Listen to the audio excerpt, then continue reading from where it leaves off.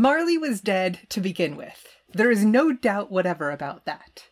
The register of his burial was signed by the clergyman, the clerk, the undertaker, and the chief mourner. Scrooge signed it, and Scrooge's name is good upon change for anything he chose to put his hand to. Wait, Juliet. Uh-huh. This is We Pod You a Merry Castmas, not a Christmas pottle. Did you say we'll pod you a Merry Castmas? Yes, I did say that. And not a Castmas pottle. Catherine, the name of the show is I'll Be Pod for Castmas. Oh. Sorry.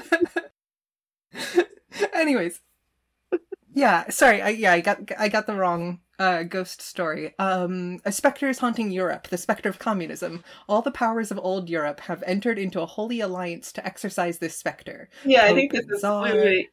I just want to confirm this is the correct ghost story. And we can continue reading this for the next, 4 hours. And that will be exactly what we had planned. I feel like I'm hoisted by my own petard here.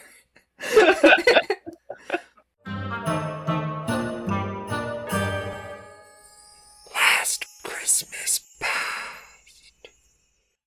Today, we're going to be discussing a little old song recorded by Carly Rae Jepsen in 2015 called Last Christmas. And in a very classic style, it turns out the existence of this track justifies and proves the existence of earlier Christmas songs. Yes. Including, going back a few years, Ashley Tisdale's Christmas song, Last Christmas, from 2007. Which, it looks like she performed at the Macy's Thanksgiving Day Parade, which, sure, that's fun. That sounds true. And that song itself, what's the quote? Justifies and implies the precursor. Yeah, it's like the Jorge Luis Borges essay Kafka and his Precursors, talking about the fin de siècle absurdist Franz Kafka, and how Kafka's absurdism creates the fact that there is absurdism in hundreds of years of works that hypothetically inspired Kafka, but past presents are our way of viewing history, and history is not an inquiry into reality, but its origin. So we kind of have that, collapsing of pasts together to, instead of just being hey, the past tells us about now, it's no, all of the pasts tell us about a then, but not the then that they were, a sooner then than that. Yes. I would even use the words that Borges used. The fact is that every writer creates his own precursors. His work modifies our conception of the past as it will modify the future. So, yeah. So I think it's very easy to say that the Carly Rae Jepsen version of the song is the definitive one, with the smooth jazz and synths playing in that understated melancholy that is perfectly in Carly Rae Jepsen's wheelhouse. But I'd be interested to hear things kind of in favor of the Ashley Tisdale version in particular, which has that kind of sugary pop to it. Yeah, I was gonna say, it's the definite version for you, which I very much respect. It's a lovely version. For me, the definite version is definitely the Ashley Tisdale, quintessential 2000s teen pop version. So tell me about the Ashley Tisdale version. For me, it's the definitive version. And I think I could see how it influences Carly Rae Jepsen in taking covering a song that originally performed by a guy, something in the 80s, Wham. And yeah, it was written and produced by George Michael, released by Wham in December of 1984. Ooh, do you think that means something? Oh. As though all events that took place in 1984 were intentionally a reference to the book 1984. The only reason they call the year 1984 is a literary allusion. Yeah, it's named after that. Obviously. So you have that original song, which I just watched the music video for the first time. And it's a bunch of grown-ups and it's very sophisticated. They're like drinking wine and at a ski lodge or something. And Ashley Tisdale's version is the same lyrics, but a much, for me, more compelling vibe. Because the song itself, like when it's performed by Ashley Tisdale, it's about teen angst so much, and you miss that out in the version that is not performed by a teen pop singer. Do you think there's something inherently like juvenile about the story? Juvenile kind of implies like to me that word kind of sounds condescending, and I don't mean to condescend to teenagers when I say that it has like a teen angst vibe. Um it has a it Okay, feels like so maybe another non-pejorative yeah, term, but a youthful yeah, essence, an youthful innocence, innocence. perhaps. It feels like all of the power of an emotional teenage girl could be harnessed in this song. And I don't mean that as an insult. I mean, I think teenage girls are super cool, and I want to like not there's a tendency to like mock things that are popular amongst teenage girls. Um Even if the same thing is liked by like middle-aged men, then it's okay. Like when you think about the Beatles, if like your 50-year-old dad likes the Beatles and that's cool, but when it's like Beatlemania and it's these screaming teenage girls, then it's like mocked. So I don't want to mock anything that teenage girls may like. And obviously teenage girls is such a like vast group, not a monolith. But I guess like talking stereotypical like American, Mhm. like what gets marketed Mhm. towards that particular demographic. Would you say that one teenage girl is all teenage girls? Yeah. I think Borges would say that, and who am I to refute Borges?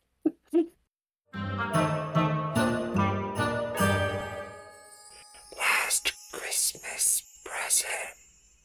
So one of the differences that I'd love to point out with the Carly Rae Jepsen version is which seems very unique to her iteration of this song, is abandoning the initial chorus.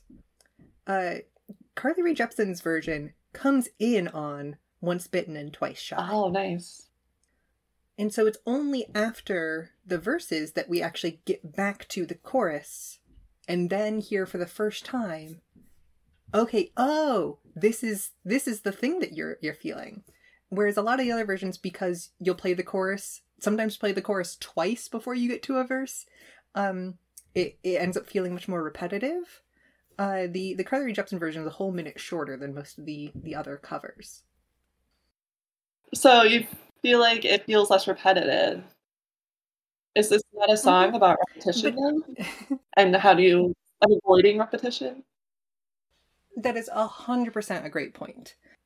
And the kind of question here is, how much does time become collapsed in the Christmas season? Both, on the very front face of it, oh yeah, we have this whole time period that's kind of this nebulous amount of time post-Thanksgiving and before, mid-January. I guess until Epiphany, really. Then we kind of collapse that into one amount of time. But also, holidays is something that recur. Holiday seasons is something that recur. Individual moments of, especially celebration that comes from external sources, like Christmas, for instance, where regardless of what you do, Christmas will happen around you and Christmas will happen to you. Rather than something that you necessarily elect to do. You can elect to do it, but even if you elect not to, Christmas will still be happening to you.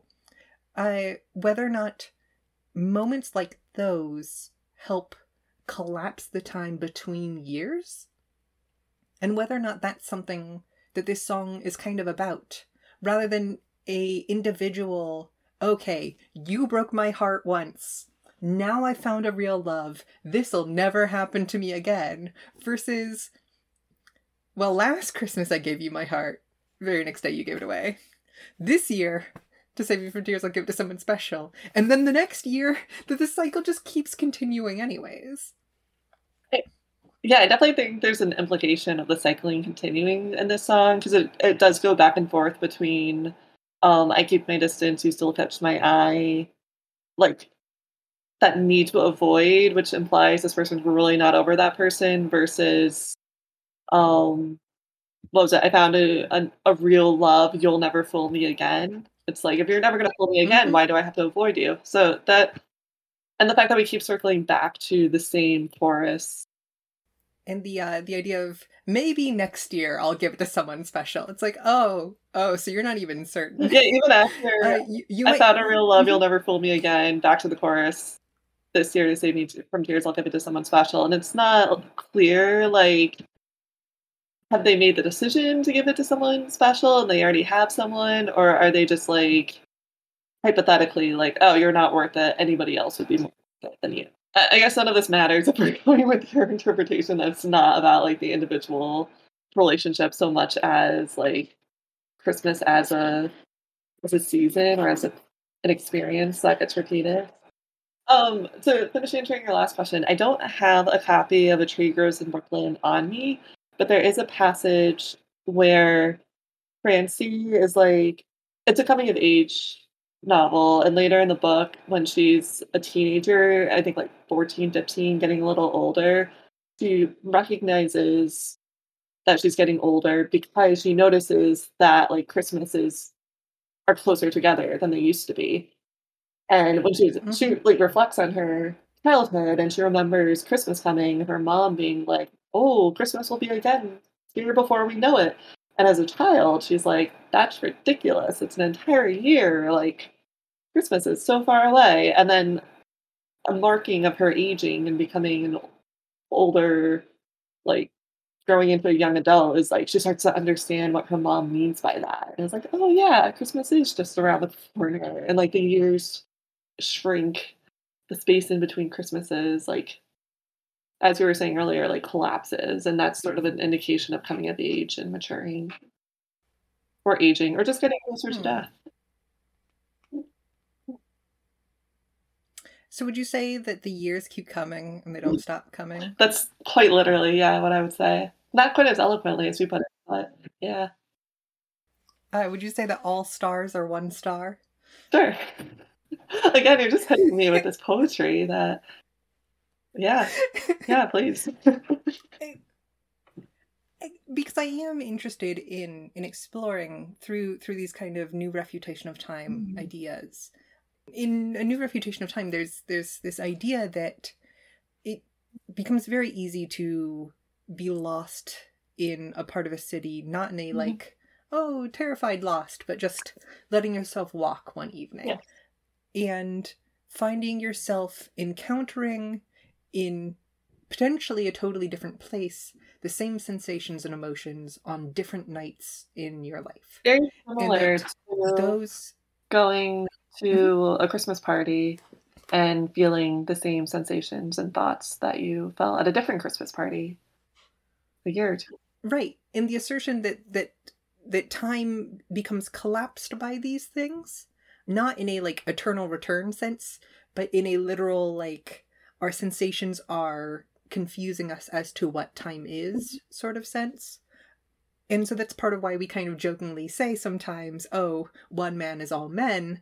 One person having a sensation is the same as anyone else having the same sensation, potentially, if the sensations are, the relevant thing to reality, if the idealist point of view, the immaterialist point of view makes sense. And so the question then becomes both like, is one Christmas all Christmases? Or are all Christmases under adulthood or within a certain age range the same Christmas? Are Christmases as a teenager fungible, equivalent to one another, but differentiated from Christmases as a young child and Christmases as an adult? Yeah, I do think, I mean, obviously as we age, like we can find differences between Christmases, even if it's just like, oh, last Christmas my uncle was alive, now he's not. But I think at least in my family, we do have the tendency to like do the same holiday traditions, watch the same movies. And I think in the type of media that gets created about Christmas, it kind of relies on people wanting the same Christmas every year. Um, I find a great comfort in the really shitty Hallmark movies just because like it is the same movie over and over again with the slight differences. I'm not sure if that's a response to your question, but I think it certainly can serve as one. And then the kind of question there is certainly relevant to the Hallmark Christmas movies. Is one X all X's? Is the existence of having loved and lost once in a relatively conventional way, like, does that set you up for, okay, this is going to be all relationships? Or is this something particular about the point of view of being young and more or less in love, you know, that like, oh, right, having had this relationship, having had this first heartbreak, once bitten, twice shy, this is how I'm expecting all of my relationships to end basically forever. That like everything is built off of this template of heartbreak. can I push back against that with the quote from Borges?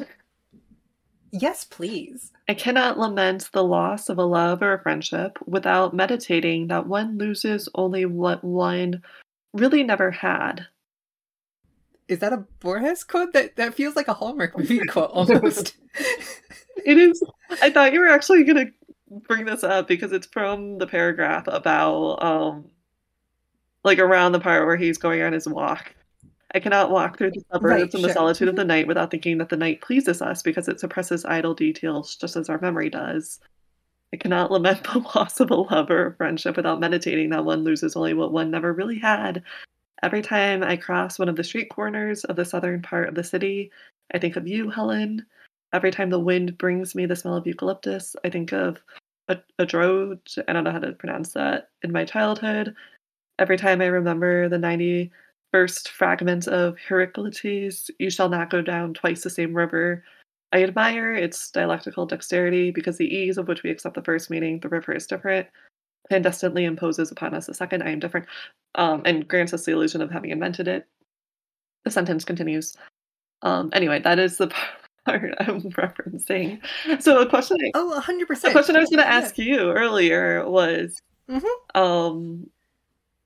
does the song Last Christmas imply that you cannot lament the loss of a love without meditating that one loses only what one never really had? And is the reason that this person's having such a hard time getting over this person is because they haven't accepted that they never really had them? Yes, yeah. Partly because we know last Christmas I gave you my heart, but the very next day you gave it away. Mhm. I thought we had something, but we clearly didn't have what I thought we had. The narrator might occasionally trick themselves into thinking we really had something, and then you just changed into a totally different person after this season was over, and that's why our relationship ended, and how could you be so cruel? But the reality, of course, is much closer to, oh, we didn't actually have what I thought we had. I perceived some sensations. I had built upon those sensations an idea of a reality that did not match the truth of reality or the truth of those sensations. Exactly. And that would be kind of the... and that's illustrated by the idea of regifting, because when somebody regifts something, it's because they were never the right person for that gift in the first place, right? Like my sister used to give me Starbucks gift cards that I would just give away to my roommate because I don't go to Starbucks. So like I gave you my heart, but you were not somebody who ever wanted my heart or was like the right person for my heart. So you just give it away because that's what regifting is. It's an inappropriate gift. So you're like misunderstanding what that person wants or needs from and imposing kind of your own, like what you would want or what you think they should want onto them. And the idea of giving your heart and then it being regifted is very, very silly. I love it. Outside of some, I guess, very fun seasonal poly relationship sort of contexts, I think it you gave it away as in like it doesn't say threw it away, probably to keep that lyrical kind of mirroring of I gave you my heart, you gave it away.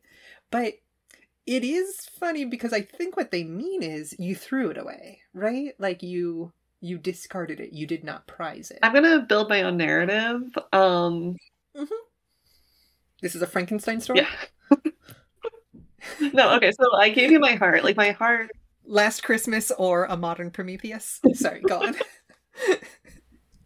Okay, I'm picturing like I gave you my heart could be like that is I can't remember the word when you have like one word or like one thing that stands in for a lot of things. Metonymy, synecdoche, hendiadys. One of those. So like I gave you my heart is like a stand-in for like expectations, trust, like a ton of different things. So it could be like I gave you my intention or like I gave you my commitment and then the next day you gave that to someone else. And it's not like not literally my heart, but it's like the narrative could have been like, oh, I gave you a ring and then the next day like you proposed to someone else, like you gave that ring away. And it's not like a literal transfer of hearts, but the heart as a stand-in for like a commitment or an understanding that like I gave that to you and then you gave that same thing to somebody else. Does that make sense? So it's not quite Prometheus saying, last Christmas I gave you my liver. Correct. And next Christmas I'll give you my liver again. No, I'm playing a little loose with the language. No, I think that makes a lot of sense. For some reason that if you kiss me now I knew you'd fool me again was relevant. I think that's going back to like they're not actually over this person. If you kiss me now, you'd fool me again. So like they haven't, like you were saying, like they kind of misimagined who that person was. And even now that they've been rejected, they still like are misimagining them. And that line is interesting because it's like putting all of the blame on that person versus on their own inability to like correctly perceive the situation. And I think that does depend somewhat upon the performance, because I think you can certainly deliver that line with a knowledge, with like a clear understanding of that it's you and not them. Mm-hmm. The like, well, if you kiss me now, you could fool me again. Like it's me who is able to be fooled so easily by action because I'm looking for any sign to signify the. I would argue that I wish I could. The Ashley Tisdale version leans more in that direction of the like sort of owning her own foolishness, which is part of the fun. The Ashley Tisdale version. Speaking of lyrical specificity, really emphasizes the word special. Yeah. I'll give it to someone special. Special.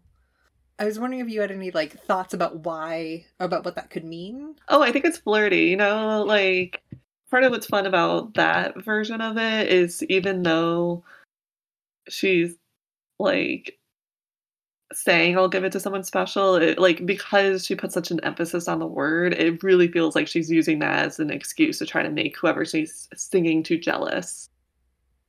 Like, if you want to be special, you should, like, step up. Yeah, I guess it doesn't say, I won't give it to you. Exactly. In specifically the lines, last Christmas I gave you my heart, but the very next day you gave it away. You gave it away. This year, to save me from tears, I'll give it to someone special. Doesn't say, I won't give it to you.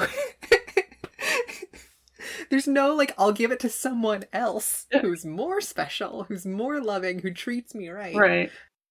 There is no exception to the X. Which is partly why I like that version, I think, and why it feels so teen angsty, because there is that, like, I kind of know better, but I also don't care. And I'm just going to, like, throw myself at you again, even though it's clearly not a great idea, which...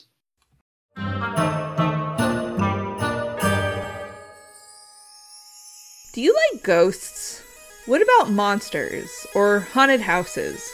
Evil furniture stores, cannibalism, doppelgangers, childhood mysteries that involve a strange cult or a scary clown? If you answered yes to any of the above, you may be eligible to become a patron at the Dead Letter Society's Library of Terrors. Dead Letter Society is a book club podcast about horror, mysteries, thrillers, and all genre of things that go bump in the night. Every episode, me, Marn, and my wife Alyssa pick a book from our Library of Terrors to read, then come together to discuss it live on air. Which characters did we get too attached to? What plot twists shocked us? Which scares fell flat, and which had us jumping out of our seats in anxiety? Which character deaths made us lie down on the floor in anguish? You'll just have to join us here in the Library of Terrors to find out. Dead Letter Society is a proud part of the Moonshot Network. You can find us on Twitter at Dead Letter Pod, and you can listen to us wherever you get your podcasts. We'll see you soon at the next meeting of the Society.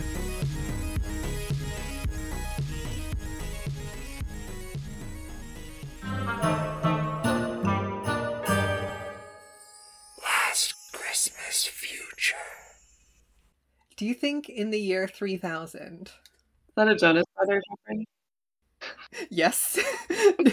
Do you think they will still be singing Last Christmas?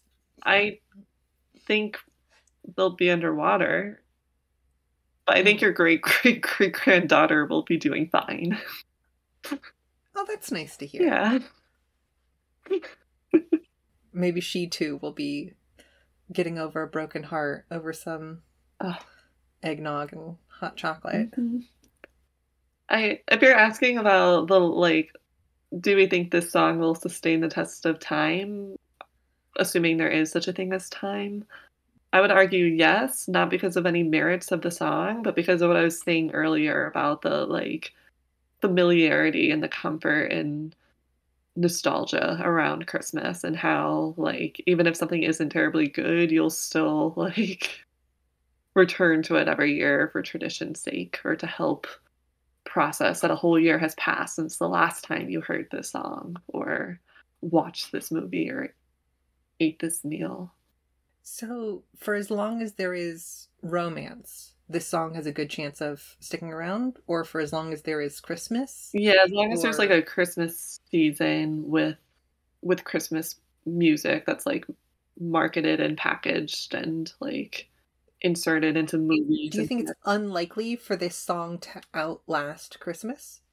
Ooh. That's an interesting question. It's hard to imagine what that would look like.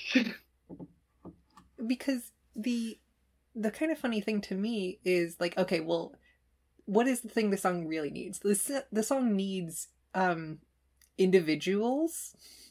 And so for as long as there are individuals, they could sing this song and make sense of it. Okay. As long as there is a difference between I and you.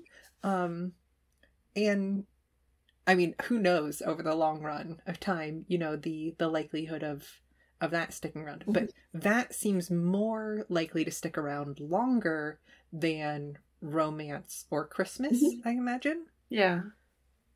The song is a bit obscure in its language, though. I think if we're looking at the song itself, something that's more likely to last, I think something that has a little more clarity of language. I'm thinking about the line, I wrapped it up and sent it, with the notes saying, I love you, I meant it. There's not really a clear noun preceding the it, other than maybe she's still talking about her heart. But that always has bothered me about this song, where for me it just feels like the song itself is the language is a little obscure and you kind of have to impose your own meaning on it. And do we think wrapped it up is not a metaphor? We think there's something literally wrapped up, or is it just oh, my heart, the thing that I gave you, I wrapped it up, I dressed it up in this very fancy way. The line is Happy Christmas, I wrapped it up and sent it, with the note saying I love you, I meant it. So the first time I heard it, I was oh, she gave this person Happy Christmas. I don't know what that looks like. I don't know how you wrap up Happy Christmas, but that is what she is singing about. Okay. Because that's the first noun that precedes it, other than I, is Christmas. Do we think that it and the two lines are with the same antecedent? Mhm.